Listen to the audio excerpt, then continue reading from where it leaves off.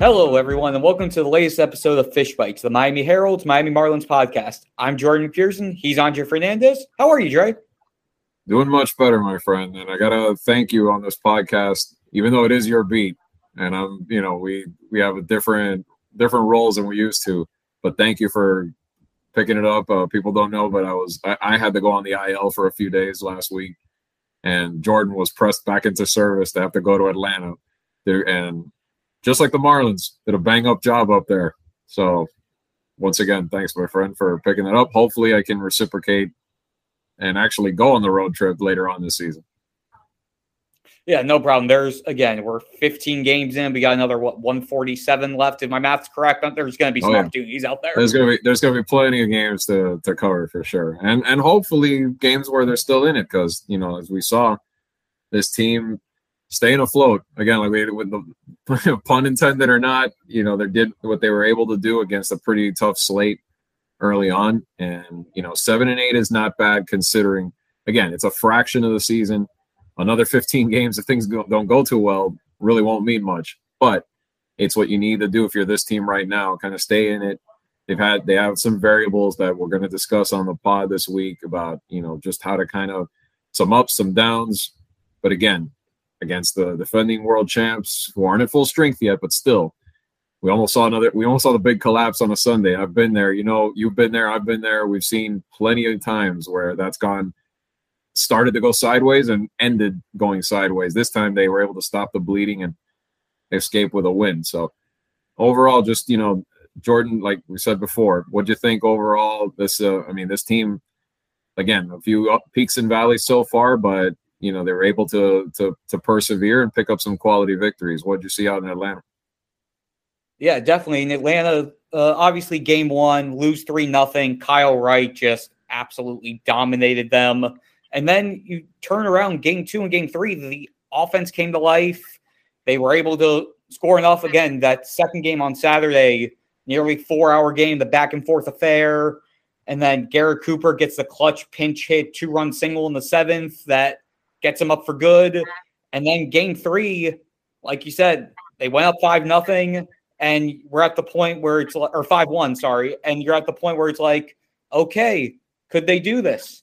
And then they give up 3 runs in the ninth with 1 out. They end up having to go to Lewis Head after Tanner Scott sort of botches things in the top of the ninth. And I'm just looking at myself thinking, here we go again. Going for the series win, you're going to get the walk-off's going to happen. Why did I not have my pre-write ready like I always do on the series finale? And then they find a way to pull it out, which, again, is a good sign for this team. Because, again, and something that MLB.com's Christina DiNicola pointed out to me, that series win was just the second time that the Marlins have won a series at Truist Park. They won the first series last year. They hadn't won a series outside of the first series last year and this series so far since 2017 on the road against Atlanta.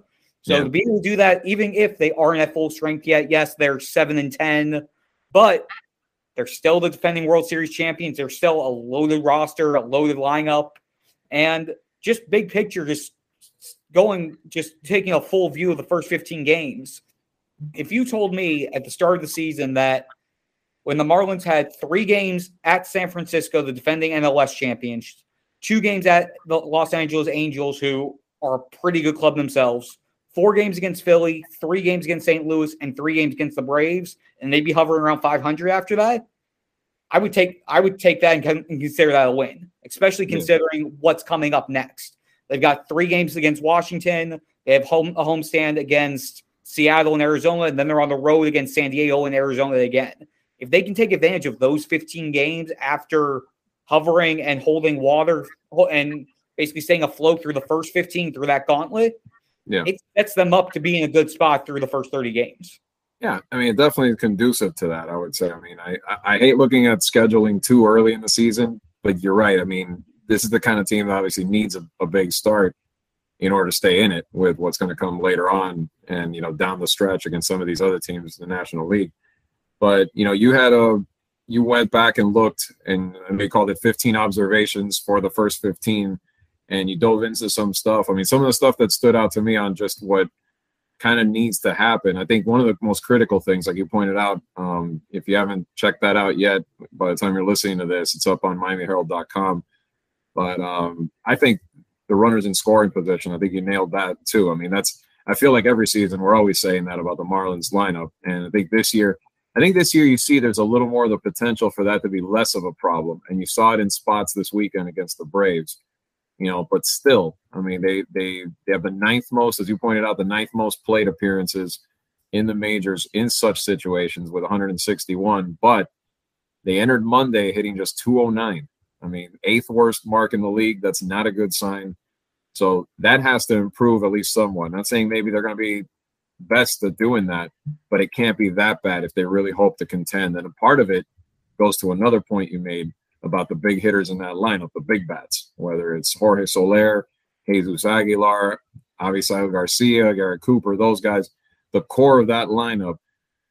We're going to get into Jazz and why you called it the right move. I call it the needed move, like it needed to be made, move them up to the top, and you saw it's paying off a little bit already. But beyond that, the core power hitters need to start being a little more consistent, especially in those run scoring spots. Yeah, and to specifically dive into those guys with runners in scoring position, Avisail Garcia is batting 143. He's 2 for 14 with 3 strikeouts. Both of those hits, if I remember correctly, came in that Brave series in those last 2 games. Yeah. Garrett Cooper, 3 for 9. All 3 of those hits coming in the last 2 games against the Braves. Jesus Aguilar, 1 for 7, 143 batting average. Jorge Soler, 2 for 12 with 4 strikeouts. Again, all of those guys, Cooper, obviously, he's at 333, but it's because it's 3 for 9. But the other 3 guys are all sub 170 with runners in scoring position. You need those guys to find ways to step up. They need to be able to start taking that step that the Marlins were hoping for them to take, and for them to be those guys in the lineup to make sure the offense isn't falling flat like it did so many times last year and the year before that and the year before that. And I guess I could say the year before that as well. I think that gets us to the start of the rebuild. I think that's 4. Yeah, that's 4. That gets us right to the beginning of where everything started. Yeah. Unless you want to pick on when they still had Yelich and Stanton and Ozuna, and maybe those guys underachieved the tad here and there in 2017. But that's pretty much where I'm not going to go that far. Yeah, it was better back then. Yeah, and to go to the Jazz note, as we've discussed throughout the beginning of this, the Marlins went power heavy at the top to start the season. Jorge Soler was the leadoff guy for 11 of the first 12 games. Jesus Sanchez was the guy in the leadoff spot, the one game Soler had off this season. And 4 games ago, so the last game of the homestand against the Cardinals, they finally decided to switch it up. They put Jazz at the leadoff spot. Marlins are 3-1 in that span. That doesn't necessarily mean that's just because of Jazz being in the leadoff spot, but he does bring a different dynamic to the leadoff spot.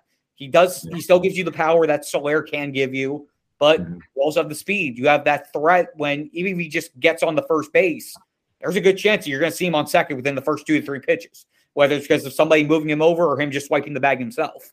And when you look at his stats overall throughout the season, he's leading the Marlins in just about every major statistic out there. 1067 OPS, 727 slugging, 4 home runs, 15 RBI, 4 stolen bases, 9 runs scored, 9 total extra base hits out of his 13 total hits. He is that guy who, when he's out there and when his bat is hot, he's going to be able to carry a team. But it's also worth noting all 4 of those games where he was in the leadoff spot were against right-handed pitchers. The Marlins have only faced 3 lefty starters so far. Jazz started 1 of those 3 games. Jazz overall has only had 7 total plate appearances against left-handed pitching. Marlins manager Don Mattingly's mentioned time and time again that they're going to play matchups at times. They're going to do some pinch hitting. You saw them do it with Joey Wendell and Brian Anderson back and forth a couple times. Jazz has been pinch hit for twice against lefty relievers. And a couple of those I understood. I understood the move they did when Tyler Matzik came in. I believe that was the Friday game. And it just, you see a guy whose career, I believe he was a sub 650 OPS career against lefty hitters.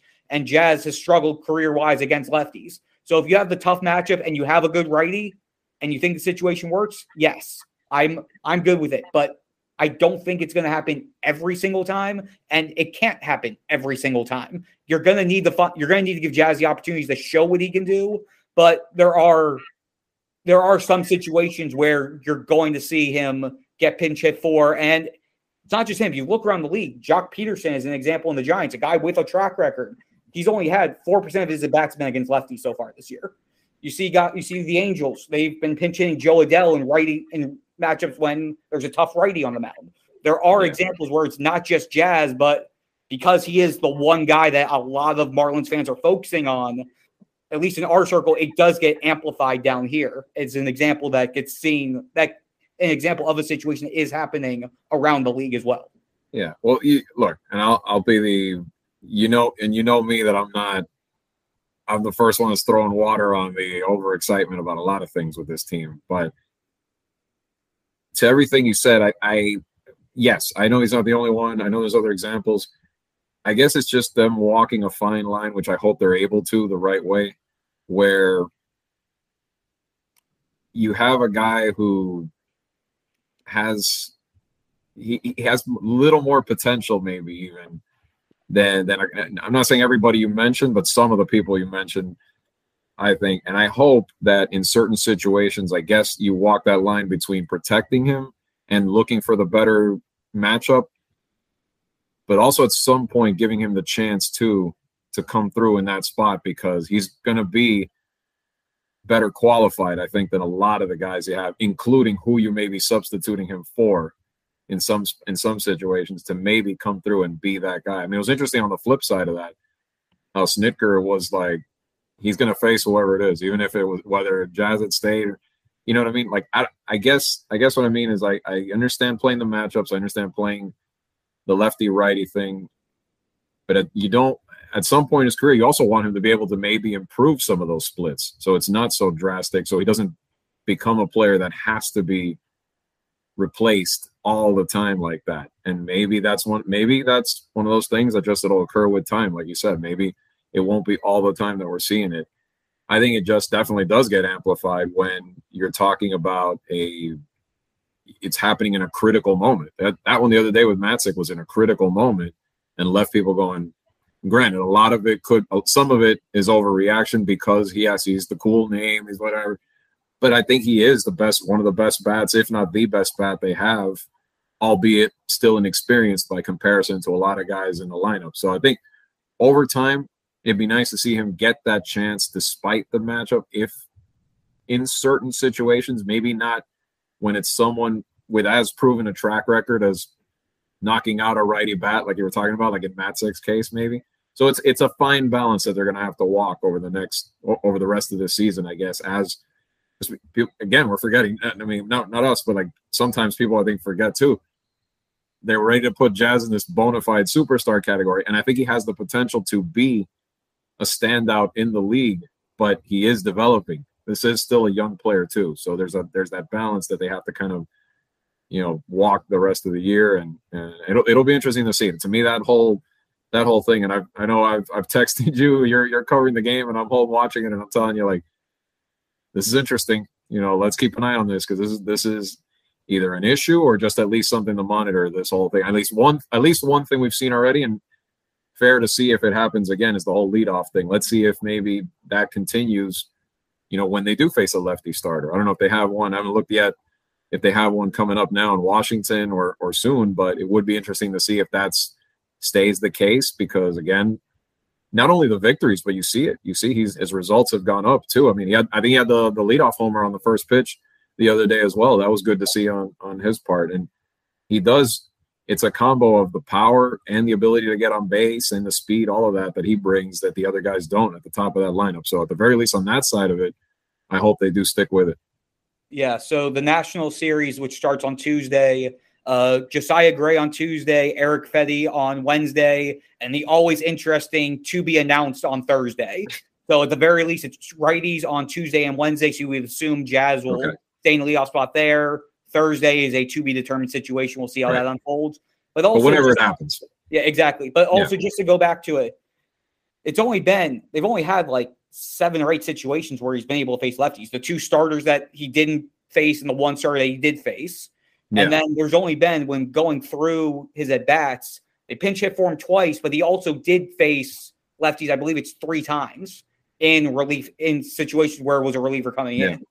And the 2 hits that he has off lefty so far were in the same game, their blowout win against Philly, where the last one was him hitting, his 2 RBI. He has 1 hit against, he's 1 for 6 with a double and a sac fly. The double and the sac fly both came in the same game. And so he did have a game where he got multiple appearances against lefty relievers. So there have been situations, just a small sample size of what we've seen so far, because if it's not facing there's only so many times, there's only so many chances, and the probability of the lefty coming in when it's his time to bat, and just all the calculations have to go into it. So another thing too is I guess it's not just Jazz, it's also who are you replacing him with in that spot.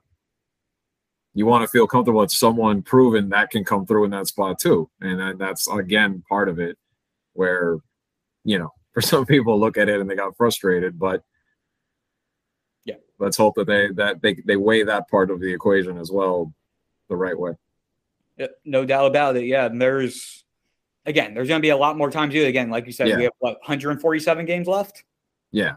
I mean, one switching off from Jazz a second. The other guy I did one before, I don't know if we were going to wrap this up this part of it, but Joey Wendle, like we talked about in the preseason, we were hoping for him to be the impact guy. And, seeing some of the numbers that he's had so far, glad to see it. You know what I mean? Like, we knew it was going to be the versatility in the field, but leading hitter as far as batting average right now on the team, 5 doubles. He's reached safely in 10 of the 11 games.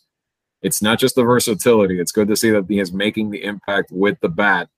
I mean, we talked about in the preseason, Joey Wendle coming through. I mean, we knew he was going to be one of the most impactful guys this year out of the new guys. Yeah, and it's not just the average and all that. The numbers that stick out to me, and this was in the story that I wrote, he's only struck out 4 times in 48 plate appearances, 8.3%. He's making contact just about 90% of the time when he swings. Yep. He's not a swing and miss guy. He's been making contact even if the ball is just getting fouled off. He's not wasting swings. And that's pivotal for this team, especially early on in the season when those big bats, those big righties weren't showing up. He was a guy who got some of those clutch hits and is able to step up. And again, the bat is good. The defense, him being able to play both third base. He played shortstop the last 2 games against the Braves while Miguel Rojas was dealing with flu-like symptoms. Again, between him being able to move there, Brian Anderson moving around the field, John Birdie being able to play some third base, which, again, John Birdie, 545 on base percentage right now. Yeah. It's, again, when you see these guys who, when they understand their role and are able to execute their role, and that's the big thing with this Marlins team, it's not necessarily needing that one standout guy to carry everything. It's, as we've discussed many times, specifically with Wendle, but trying to extrapolate to everybody, that it's if everybody understands what they need to do on each given day and figure out what they need to do on that day-to-day basis and execute it well, it puts the Marlins in a good spot for that day and as it extends throughout the entire season. Yeah. No, it definitely does. I mean, that was the whole thing. It was like, I keep thinking of do your job in the NFL with Belichick and other teams like that. I mean, those are the ones that have success. I mean, you see it the same way in this sport. I mean, again, I think that was the MO of this team. He himself talked about it in the spring. Wendle did, about the buy-in that it took for a team like Tampa to pull it off for all these years. And again, this is it. This team is building toward becoming something like that at some point, hoping to. So at least the foundation, as far as that's concerned, looks like it's there. And yeah, so I mean, again, it would be great. We like you said, he's filled in spots on the field, but it's definitely good to see the bat. And you need good contact hitters in this lineup to keep it going and to get it to those power bats that we're talking about earlier to see if they can come through. Yeah, and just one extra tidbit on Joey Wendle that popped up this weekend. Friday, Marlins got to the point where they were about to, in the bottom of the 9th, after they already basically were out of their bench guys, if they got to the point where Joey Wendle could have pinch hit for Peyton Henry, and who was already their second catcher being used, Joey Wendle, and they end up tying the game, which obviously they didn't. Joey Wendle would have been the Marlins catcher for the 9th inning. So the Marlins now have that answer of the mysterious, if you ever have the emergency third catcher for the Marlins, it's Joey Wendell. There you go. So Mr. Do Everything. Put on that hat too. Put on the mask and let's go. Put the protector on and all hands on deck if you have to. Yeah. Yep. So on that note, we'll take a quick break, and when we come back, we'll take a little look at what's ahead and do our usual minor league recap. So we will be right back. Another day is here, and you're ready for it. What to wear? Check. Breakfast, lunch, and dinner? Check. Planning for what's next and how to save for it? That's where Bank of America can help. For your financial to-dos, Bank of America has experts ready to help get you closer to your goals. Get started at one of our local financial centers or 24/7 in our mobile banking app. Find a location near you at bankofamerica.com/talktous. What would you like the power to do? Mobile banking requires downloading the app and is only available for select devices. Message and data rates may apply. Bank of America N.A., member FDIC. When you need mealtime inspiration, it's worth shopping Kroger, where you'll find over 30,000 mouth-watering choices that excite your inner foodie. And no matter what tasty choice you make, you'll enjoy our everyday low prices, plus extra ways to save, like digital coupons worth over $600 each week. You can also save up to $1 off per gallon at the pump with fuel points. More savings and more inspiring flavors make shopping Kroger worth it every time. Kroger, fresh for everyone. Fuel restrictions apply.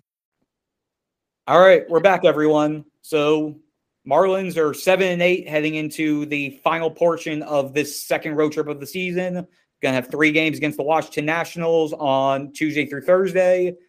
And going to have some good pitching, at least on the Marlins side. You've got the top of the rotation back up, Sandy Alcantara Tuesday, Pablo Lopez Wednesday, Trevor Rogers on Thursday. I apologize for mixing up the 2 lefties in the rotation there. There you go. But I will say Jesus Luzardo did look pretty good out there in Atlanta outside of getting himself to that jam in the 5th inning, load the bases with 3 walks, and only gave up the 1 run. The big strikeout to Austin Riley to end it. But top of that rotation, and specifically Mr. Pablo Lopez, 0.52 ERA over his first 3 starts, the 3rd best in Marlins history through 3 starts. Yeah, it has a chance to get into even better lore if he can have another strong performance against Washington this weekend. Yeah, great to see for him. I mean, we always worry a little bit about the durability with him, but I mean, not the sharpness on the mound. I mean, great to see for Pablo. Very impressive too. I mean, to rank in the top 10 in hits allowed per inning, walks. I mean, he is locating right now. Everything is finding spots for him right now, and with all of his pitches, and that's that's huge. That's huge because that solidifies kind of that middle of the rotation, like upper to middle part of the rotation there behind Sandy, tremendously. And then if Trevor can come around and gain some consistency there, but like you said, Luzardo, it's kind of interesting because you thought, is he slipping back to what he looked like last year? But then he bounces back and he has another great start. And again, that's key on the back end. I mean, again, it's only a few starts, but it's a good opening to the season to see Luzardo pitching that way, especially because again, that kind of on the bottom end too. And again, the overall, I think, as a rotation to have a top 10, lower part of the top 10 overall rotation right now, that's not what everybody was going to be like. Really? No, everybody kind of figured this is an upper half rotation at worst. But the bullpen, that's the part that is scary right now. And we expected it to probably be a little scary, especially until Floro gets back. But even when he does, it's like he has to be a consistent one in the closer role too, assuming that's where he goes and solidifies that a little bit, you'd hope. But if not, that's still the glaring spot on this team where you hope they can make it work. And I still think if they're in it and they're buyers more than sellers later on, it still needs to be addressed come summertime. No, definitely. That will be, again, like I said, if they're in the playoff hunt, that's their priority once by the time July rolls around. It has to be. And especially when you look at where they're at right now, again, Dylan Floro still on the IL. He did a rehab start on Saturday through 23 pitches, I believe. I'm assuming they were capping him at 25 there. And the guy who's supposed to be his heir and his replacement until then, Anthony Bender, it's been very up and down with him. It was gives up the go-ahead or the game-tying home run in San Fran. The first game gets a save, bounces back, bounces fourth, and then after he his gets hurt. He's apparently been dealing with hip soreness, which is why he hasn't been in since Wednesday. And the Marlins have had to basically mix and match even more than they probably hoped to mix and match. They went with Tanner Scott on Friday, who did a good job, shut everything down in the ninth inning on Saturday, to even the series. And then Sunday, he comes in with a 4-run lead, and boom, boom, boom. Next thing you know, 5-4. And because the Marlins had already used Anthony Bass earlier in the game, and Anthony Bass had already gotten them out of a jam, he came in the seventh inning, bases loaded, 1 out, rolled to double play, and then gets a big eighth inning. And Cole Sulser being used back-to-back days, Friday and Saturday, and them not being at the point where they don't want to have guys go out 3 straight days if they don't have to yet, just because of how early it is in the season and the limited work they got in spring. Mattingly was down to Lewis Head, Steven Okert, and Daniel Castano for a righty-heavy portion of the Braves lineup, which meant Lewis Head, the guy who they got from the Tampa Bay Rays and has been in middle relief and low leverage roles, had to come in there and face Marcell Ozuna, Adam Duvall, and Eddie Rosario. Ozuna gets the double, and at that point you're like, okay, game-tying runs on there, Duvall's up, game's over. He strikes out Duvall, he strikes out Rosario. I don't expect Lewis Head to do stuff like that in the ninth inning often. It was impressive to see him do it, but it's also how are they in this situation? It gets to the point where you hope that they're not in that situation often, where they're going to a guy who they don't necessarily view as a high leverage guy and end up potentially needing to rely on them in those situations more often than not. Yeah, no, let's have less of that, because especially, Atlanta's been a house of nightmares for them, as we talked about before, but they're going to have other teams. There's going to be other teams, other spots like that, even at home against some tough opponents coming up, that no, you cannot be in that spot where you're crossing your fingers for it to all go well like that.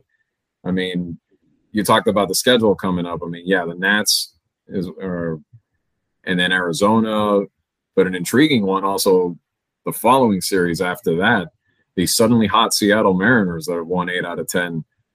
That's another team. Right now, that's one of the better lineups, I think, in baseball. I think they're ranked 5th in team OPS right now. So that's going to be another challenge for this team. That's a balanced squad. 2.96 team ERA as well. I'm looking here. The Mariners can do a little bit of everything right now. So it's 3 games. And I hate singling out one single, series here when it's so early, but there's going to be series like that, not just Seattle, but others where they're going to get tested again, and they better be able to answer the call. And durability is another problem, because if Bender's banged up, you're already trying to get Floro back, and you never know when someone else could go down. That's why this has to be addressed regardless of what happens the next 2 months, if they're going to have any kind of a chance, especially if they're in. If they fall out, then that's another story. But to have a chance, this has to be addressed. So, but like you were talked about before, we promised a lot of talk about the big league team as they're in the mix right now. But your weekly dive into the minors against a guy about one of the Marlins prospect pitchers facing a guy who will be in the majors soon, a nemesis of the Marlins for a long time. How'd that Meyer Acuna battle go, Mr. McPherson? I would say round 1 and round 2 both went to Max Meyer. So for those who didn't check everything out, Ronald Acuna Jr., as everyone knows, Braves outfielder, young star, guy who Braves fans always say Marlins are just trying to hit him, and the Marlins have hit him a good amount, but we'll leave which side dry on that for later on. But Acuna's started his rehab assignment last week, fittingly enough, against his first opponents were the Marlins AAA affiliate Jacksonville Jumbo Shrimp. Max Meyer started the Tuesday games and the Sunday game of that series. The first matchup, Meyer held Acuna to 1 for 3, a fly out to center field, a hard hit double to right center, and a ground out to third. Second time around, strikeout on 3 pitches, full count walk, and a 7-pitch strikeout. So overall, Acuna went 1 for 5 with a walk and 2 strikeouts. against one of the Marlins' top pitching prospects. Or to put it the other way, Max Myers held Acuna off base 2/3 of the time, which I think is a pretty good assessment of where Max Meyer is right now. Yes, it's Acuna's first games back, but that's got to be a confidence boost for a guy like Max, who's already a very confident guy, to be able to say, yeah, first time I faced Acuna, I was able to do this. Absolutely. I mean, that's it's a rare chance to face. You're facing some major leaguers in a spot where Max is at right now, here and there. But an all-star of a quality like his, I mean, that's great, especially when he's really, he's rehabbing. So he's taking it, little by little as he progresses to come back and whatnot. But he wants to get to that regular season game shape so he can hit the ground running for Atlanta. So this is a great spot for him to have those matchups, to have, and we've seen the, obviously the long story that's happened sometimes of how to pitch Acuna and things have happened. So good test for a guy like him. I mean, we're talking about another guy who's high velo, maybe a ball's going to ride in. That all of that experience is good. So again, that's something that's going to help, I think, Max Meyer a lot in his development. And you never know if Max gets the call at some point down the road, maybe even later this season or something, and then faces him when the stage is definitely going to be a lot more important, potentially even down the stretch, if the Marlins are still in it come, the last month or two of the season, let's say. That'd be great to draw back on for him, saying, okay, it's not completely brand new for me. I have faced this guy, at least in some settings. So I have a little bit, at least, of an idea of what to expect.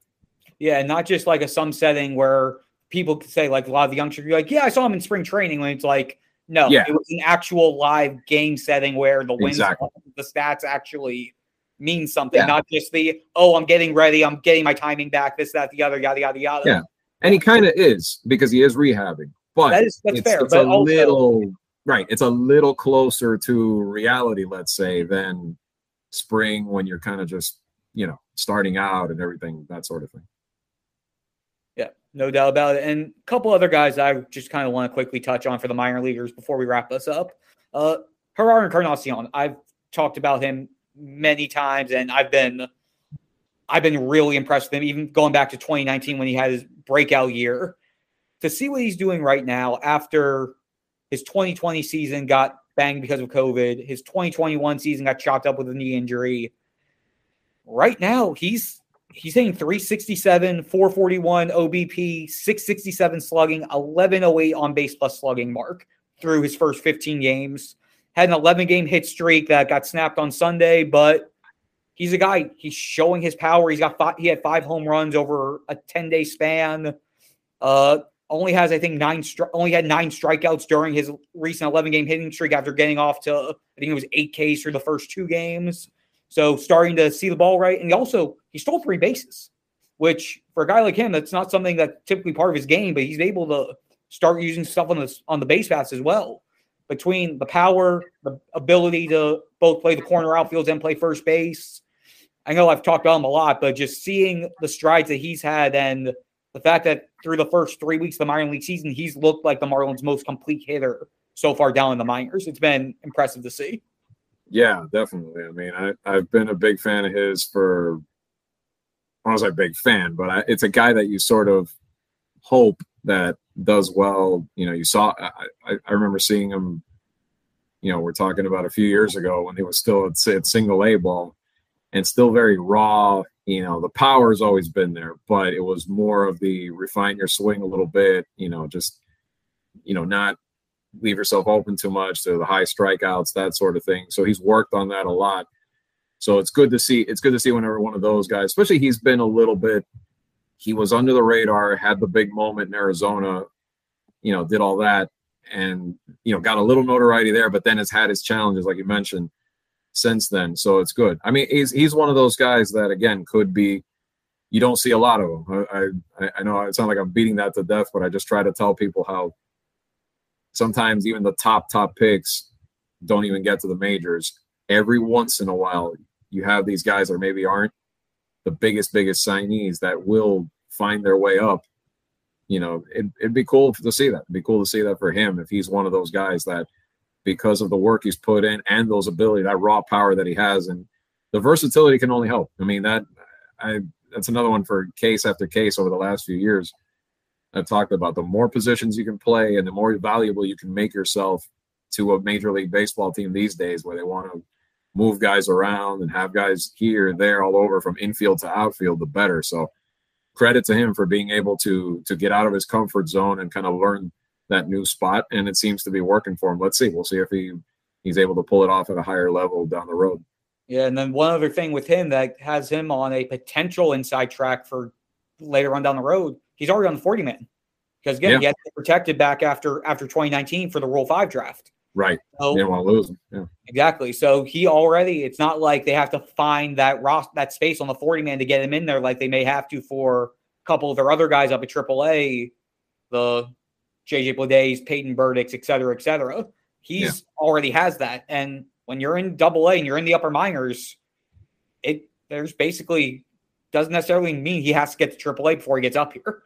If they see the need and they know he's available, they could easily just swing down, grab him, and give him that shot.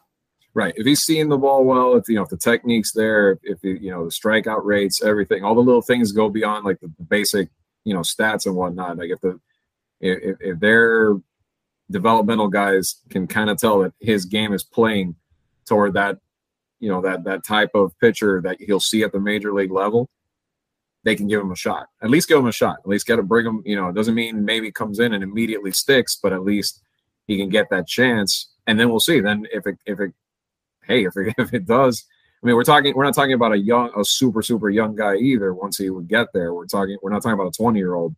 He's a little more advanced age-wise, so it would be good for him at this point. I think the maturity physically too would help him. Yeah, definitely. And to just rapid fire with a few guys. Rehab injury with some of the top pitching prospects. Sixto Sanchez should be entering the last week of his no throwing period this week, which means hopefully by the time we podcast next week, we'll have an update on what his next steps are going to be. Edward Cabrera, who is dealing with right bicep muscle fatigue. He threw in an extended spring game. I believe it was on Thursday, which should line him up for either Tuesday or Wednesday to get another game going out there. And then since I brought up the two outfielders, I might as well just give you guys an update on how they're doing. Peyton Burdick, 895 OPS, 240 batting average, 3 home runs, 6 ribbies, 18 strikeouts against 13 walks over about 70 plate appearances. And J.J. Bleday, just like last year, early season struggles, 164 batting average, 558 OPS. He is 9 for 55 with 5 ribbies, 1 home run. Yeah, you hate to see that, but I mean, again, it is early, but I'm here, if people saw me, Jordan's looking at me, unfortunately shaking my head going, yeah, I just watched the series where between the Yankees and the Tigers, as everyone else did, anticipating Cabrera, but also taking note of how Spencer Torkelson is starting for the Tigers, and then you look at C.J. Abrams and others. And you feel for JJ. You hope he can get it going because these are some of the guys that were in that same year, that same draft class, or even the draft class after, and have already passed them. So you hope he can find a way, but we'll see. Yeah, and to wrap this up, because you brought it up, and I meant to bring it up at some point earlier. Congratulations to Miguel Cabrera, 3,000 hits. Oh, yeah. So like about we buried it. I mean, geez, the national global story. And then we'll get to that Venezuelan reporter that got interviewed up there by Bally's. You know who you are. That guy being our good friend Danny Alvarez, who just done a fantastic. He works for El Estrabase, a Spanish media website that focuses heavily on the Venezuelans in baseball, and he's just done an absolutely phenomenal job with covering the run to 3,000. I actually don't know if he wants to be saying this, but the day that Miggy got 3 hits and was 1 away, both he and I simultaneously were like, okay, he can stop. He can stop. He can wait a day. Me doing that because I was working on my story on the reaction internally from the Marlins with their Venezuelan players and others inside the organization who saw Miguel Cabrera early and just their thought as he got closer to 3,000. Yeah. Danny, because he was on his way to Detroit and his flight getting there got delayed. So he wasn't even there for the 3-hit game. And he was Right. like, this needs to wait one more day so he could actually be there in person to see it happen. And luckily for him, he got the one. He was one hit away at that point. Didn't get the hit the next day, and then didn't get the hit with hit the rain out and the doubleheader. What happened was Danny's message got delayed in the mail, and it got to Aaron Boone, a little bit late. So then Danny's in the stadium. Aaron Boone follows orders, does what he needs to do to make sure Miggy doesn't get it that day, and then oops, wait, nope, Danny was already there. Yep. No, but in all seriousness, though, we're happy for you, Danny, because it was a great baseball moment to unpack that part. But for Venezuela, I can only imagine the source of pride that it is right now, and for Danny too, because I mean that's the cool part for him. I mean, I want his baseball life because he's met these guys as a kid. He's built the relationships with several of them, not just Miggy, but. I mean, think about that. I mean, a legend like him, and you knew him when you were a kid. You met him when you were a kid, and you come up and you saw some of those stuff that he shared afterward with him and his mom and all that. Like, that's pretty cool. That's pretty cool that he besides what we do, that he's built that over the years, and he does a great job covering not just him, but a lot of overall. And I love what he said too about what it means to the country with. Some of the stuff, like I always have that, that being as someone who, of Cuban descent, like I always have that. I understand kind of what the difficulty that Venezuela has gone through in recent years. So what he said that this was a source of pride for them to kind of rally the country and to kind of give them something to feel good about with everything they've gone through.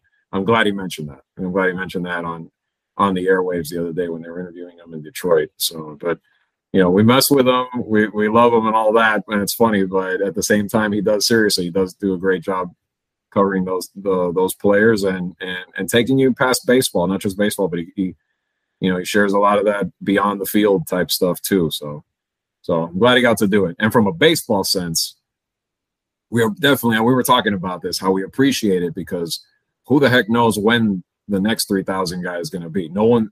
There's a few guys that either the guys that are somewhat not that far away now are at the end of their careers and they're too far to possibly get to it, or you're talking guys that maybe are just starting now. Like maybe it could be a Juan Soto, it could be a Vlad Jr., but that's years and years away before they get there. Maybe Trout, if he picks up the pace, maybe Manny Machado, if he were to really pick up the pace. But again, we may not see this for at least a decade or more ever again. Again, the only other person close, or in terms of like the current group, Altuve maybe also might in there, but it's still a ways really away. Pick up the pace, right? and stay healthy, all those things, especially in your 30s, where injuries can mount a little bit. I mean, there's a lot of factors going against it. So I was sitting there with my wife watching the moment when it happened, and thinking, let's take this in as baseball fans, because this it may be a bit before we see it again. Yeah, no, and the thing for us in person, again, between this, we got to cover in 16 with Ichiro, getting to actually experience as much of it in a short span in terms of our reporting side of it, too. We get two within a span of about 6 years, and then who the heck knows when we're going to get the next one. Yeah, Who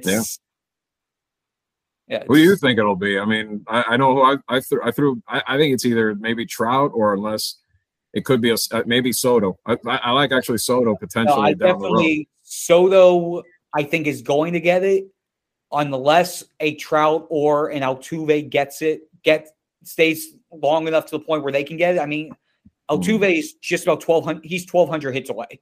He's at 1,783 entering this week. And he's 33 now, or 32 or 33. I think. He's 31. Oh, he's 31. Okay. Yeah, he turns 32 in about 2 weeks. Okay, so he'll be. This is age 32 season. But the one interesting fact that it would be is if Altuve is the next one, the most recent two, if he does do it, are both from Maracay, Venezuela. There you go. That's a little nugget. Yeah. But I definitely think Juan Soto is probably the next closest thing to a guarantee. And again, there's no such thing as a guarantee, but he would be probably the closest thing to it. Yeah. Out of the current crop of baseball players that we have right now. Yeah. I mean, I looked at Vlad Jr. He's not on pace right now. And he's, I see him more like the power numbers, I think.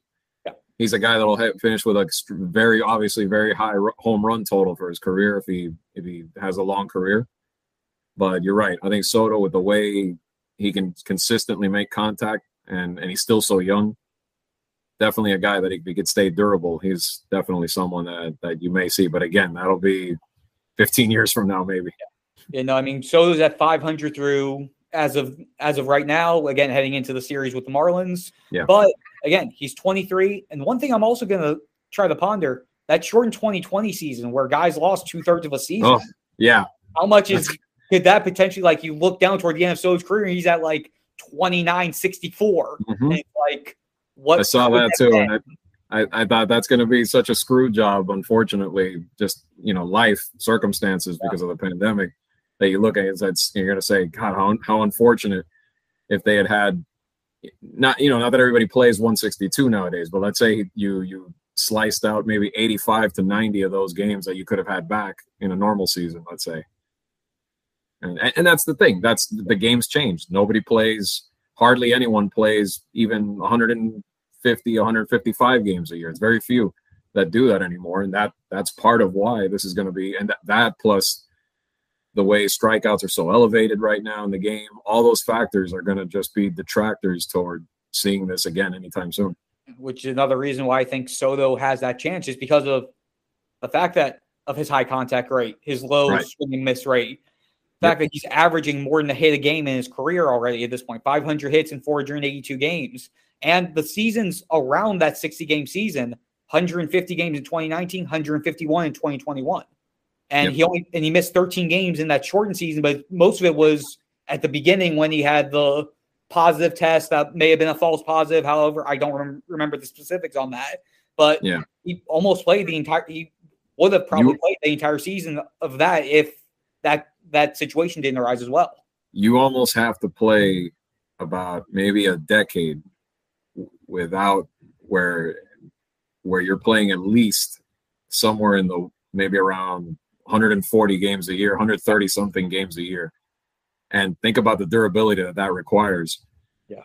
To even do that 5-6 years in a row nowadays, I mean, maybe if you have like one off year or something happens, you get hurt, whatever. But the second if you ever fall into that trap where you have 2-3 injury plagued seasons or something, it just derails it. Like all that, it just so much has to click your way. And that's what I mean. Like it's going to be a while, and we hope we can see it again. But that's why you cherish a moment like Miggy the other day, because it's going to be a bit, like I said.